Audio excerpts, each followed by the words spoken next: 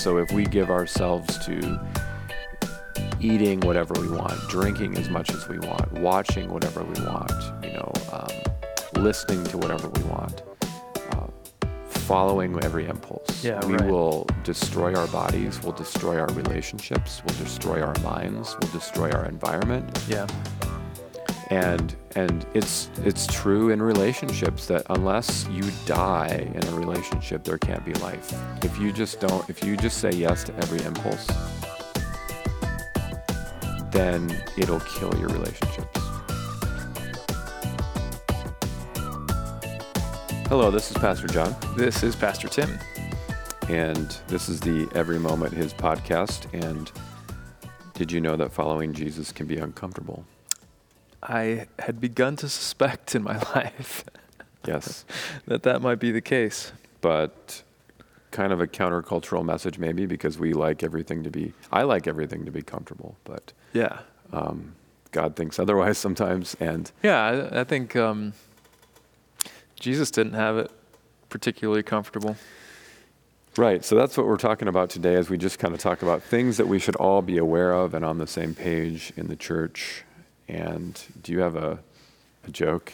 Yeah, I An guess uncomfortable one? this is a good Nebraska one. Why don't you tell, you might know this one, why Okay. don't you tell secrets in a cornfield? Why? There's too many ears. There you go.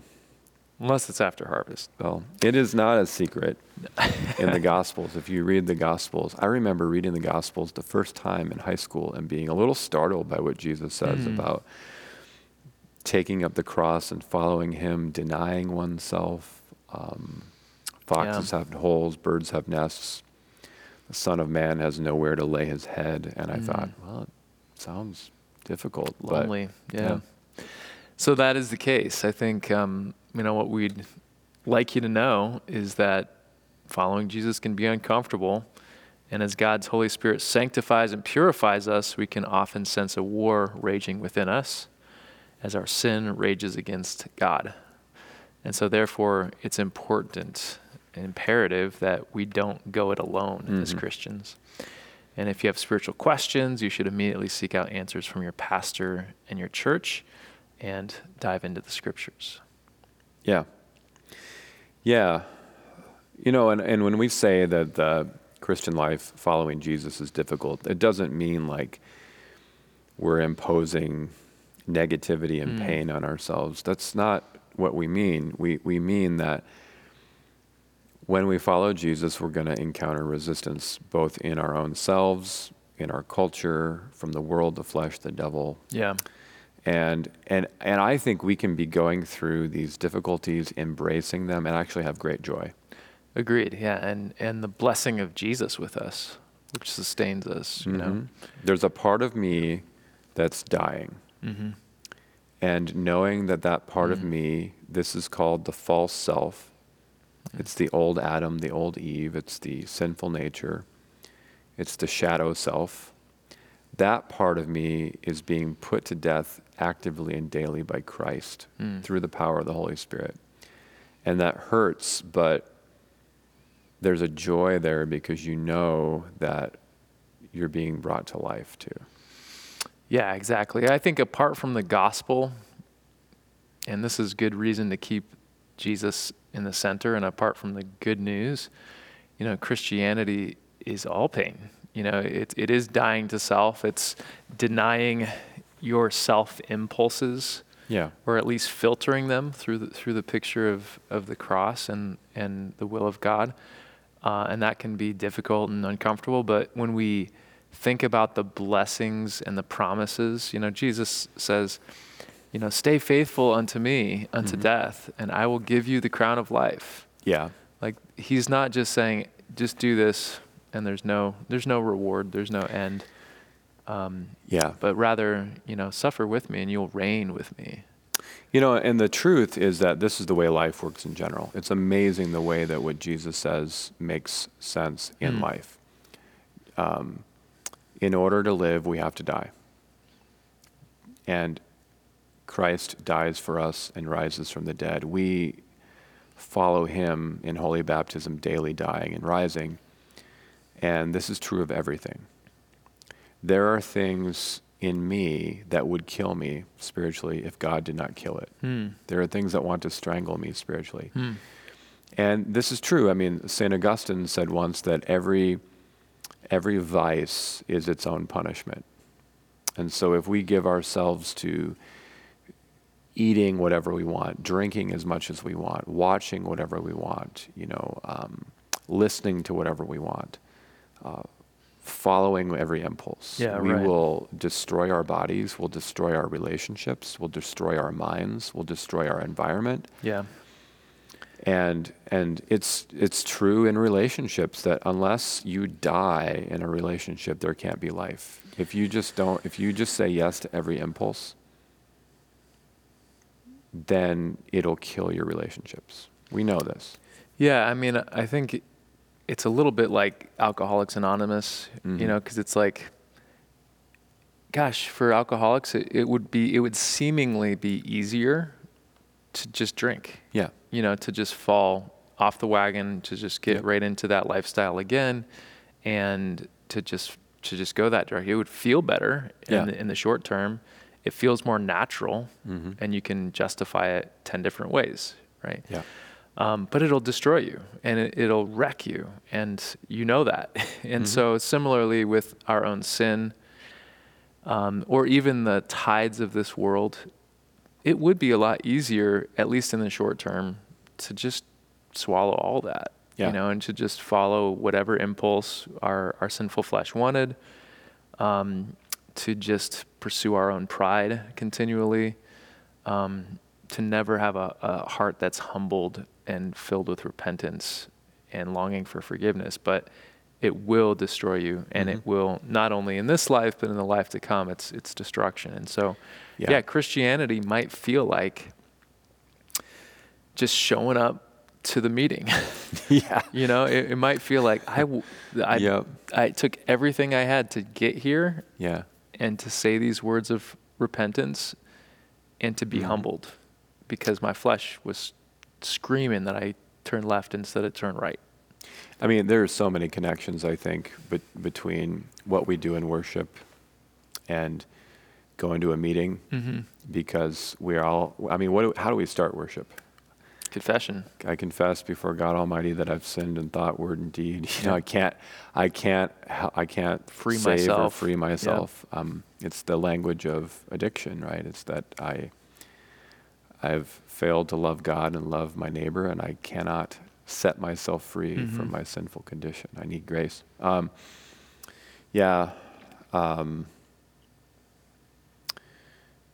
It's just important that we recognize this. And now, what we don't want to say is that we can't enjoy good things, because the Christian life is also one of receiving good things and giving thanks to God. Paul says in, I think, 1 Timothy, that God has created everything for our rich enjoyment. And yet, I think we actually enjoy things more when we enjoy them under the cross in self-denial. It's okay to enjoy, say, food, but let's put some limits on things. And in the long run, we're actually going to feel better and have health.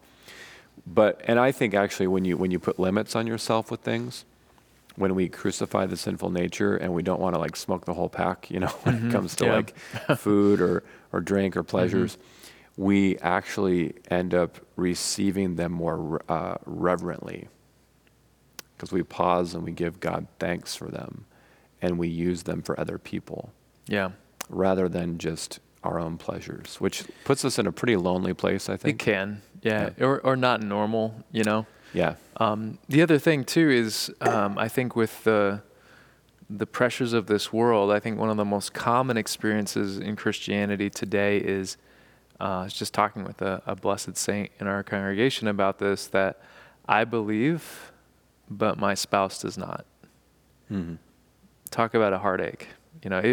It might seem to be easier just to say, okay, I'm just not going to bring it up. I'm not going to go to church because they don't want to.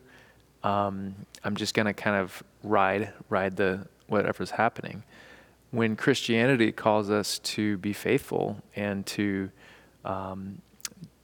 treasure our relationship with the Lord more than any other relationship, which might put us at odds with people that we love. And that causes heartache. Yeah. And so it doesn't feel good all the time. It feels like suffering. I think a lot of when we talk about suffering in the Christian life, a lot of times our default is bodily suffering. So when we talk about God helping us in our sufferings, we think of bodily health suffering. The truth, though, is I think that when the New Testament talks about suffering, if it talks about bodily suffering, it's talking about when your body is whipped or scourged because you have faith in Jesus. That's probably not going to happen to us. No. But it also talks a lot about relational suffering, that we endure pain and awkwardness and exclusion, Rejection. in our relationships because of Christ, which really brings us home to the point is that because we are going to suffer in the Christian life, following Jesus is not easy. Because of that, we need a community. We need to expect to have a community at church. And sometimes it might take some time for us to find that. And develop it, And develop it. And we'll always be periodically disappointed with the community, but because we're all sinners. But we really need to be in a place of community because we actually are incapable of growing apart from relationships with other people. Yeah, and I think if you see that, if you recognize, my relationship with my unbelieving family or unbelieving friends is of one quality, it can be tense, I can still be friends, I can still be kind, but my relationship with my church family is of another quality. It's fellowship of light with light. And it empowers, it gives me confidence. It also stays me from doing the wrong thing or losing my temper or losing patience, and it encourages me to take up my cross in a way that serves those people who are outside the church. And I think you're not going to get that anywhere else apart from God's Spirit, working in the church and tying us together and building each other up. And so, Christianity is hard, right? In this life it is. It's a cross. And so don't try to go it alone. Yeah, I had a friend of mine who's a pastor here in Nebraska tell me that, and I don't know if he remembers saying it, but it stuck with me. But he said the Christian life is a life of discipline. And I was like, that's opposite American Christianity, because often in the American church, the Christian life is a life of apathy. It's convenience. Or convenience or stagnation or lowest common denominator. Like, man, if we could just get people to come to church once a month, And, but that life of discipline, it means you need people to be in the discipline together. And I used to think of the church maybe kind of like a gym, I think in a sermon I've used, like Planet Fitness, judgment-free zone. Like you can be kind of going really slow on the treadmill and nobody's going to judge you. Yeah. But I think actually maybe a better would be like, I think it's the third floor of Good Sam Hospital here in Kearney is where physical therapy after an injury, where you got people who just went through a major injury and they're just kind of learning to walk. Yeah.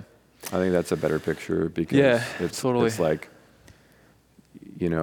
we're just kind of trying the best we can to get through this life, and sometimes having to walk down the hallway after your knees are replaced, it's like super hard. But you need people alongside you who are going to encourage you and also kind of push you in love, because you'd rather just sit there and atrophy, right? Yeah. Yeah, and I think, this message is maybe in particular important for newcomers to the church. Maybe they haven't grown up as a Christian and they're like, okay, I'm a Christian now, and they're surprised to find that the Christian life is that. It is a life of discipline, and they maybe haven't built that discipline up over time. And so, in Jesus' parable of the soil, there's those the seed that falls on the hard ground, that it springs up quickly, but it doesn't have any root. Mm. And so as soon as the sun hits it and scorches it, it just withers up and dies. And Yeah. we want to be cautious to have some perseverance and to be deeply rooted, because persecutions will come, Mhm. you know. Yeah. But we want to be able to withstand it and expecting that there's going to be some back pressure against our Christian Yeah. walk. So, Yeah, I'm going to say a good word to end on is the word resiliency. mhm. That's a word that Dr. Justin Hanneman, who's a pastor and therapist in our district, has shared a number of times as I've heard him speak. Resiliency, meaning that we're able to weather some things, Mhm. you know, and kind of like, you know, just like exercise breaks down your body so that it can be built up again. That's the spiritual life, right? Resiliency means that we can endure to the end. Yeah, so. Cool. All right, So you should know that. And so next time, we're going to talk just about accountability in the church and how it's just good to have accountability, that pastors are there to kind of help you stay on the path to Stay the eternal course. life. Yeah, so Yeah. that's See you next time. That's it.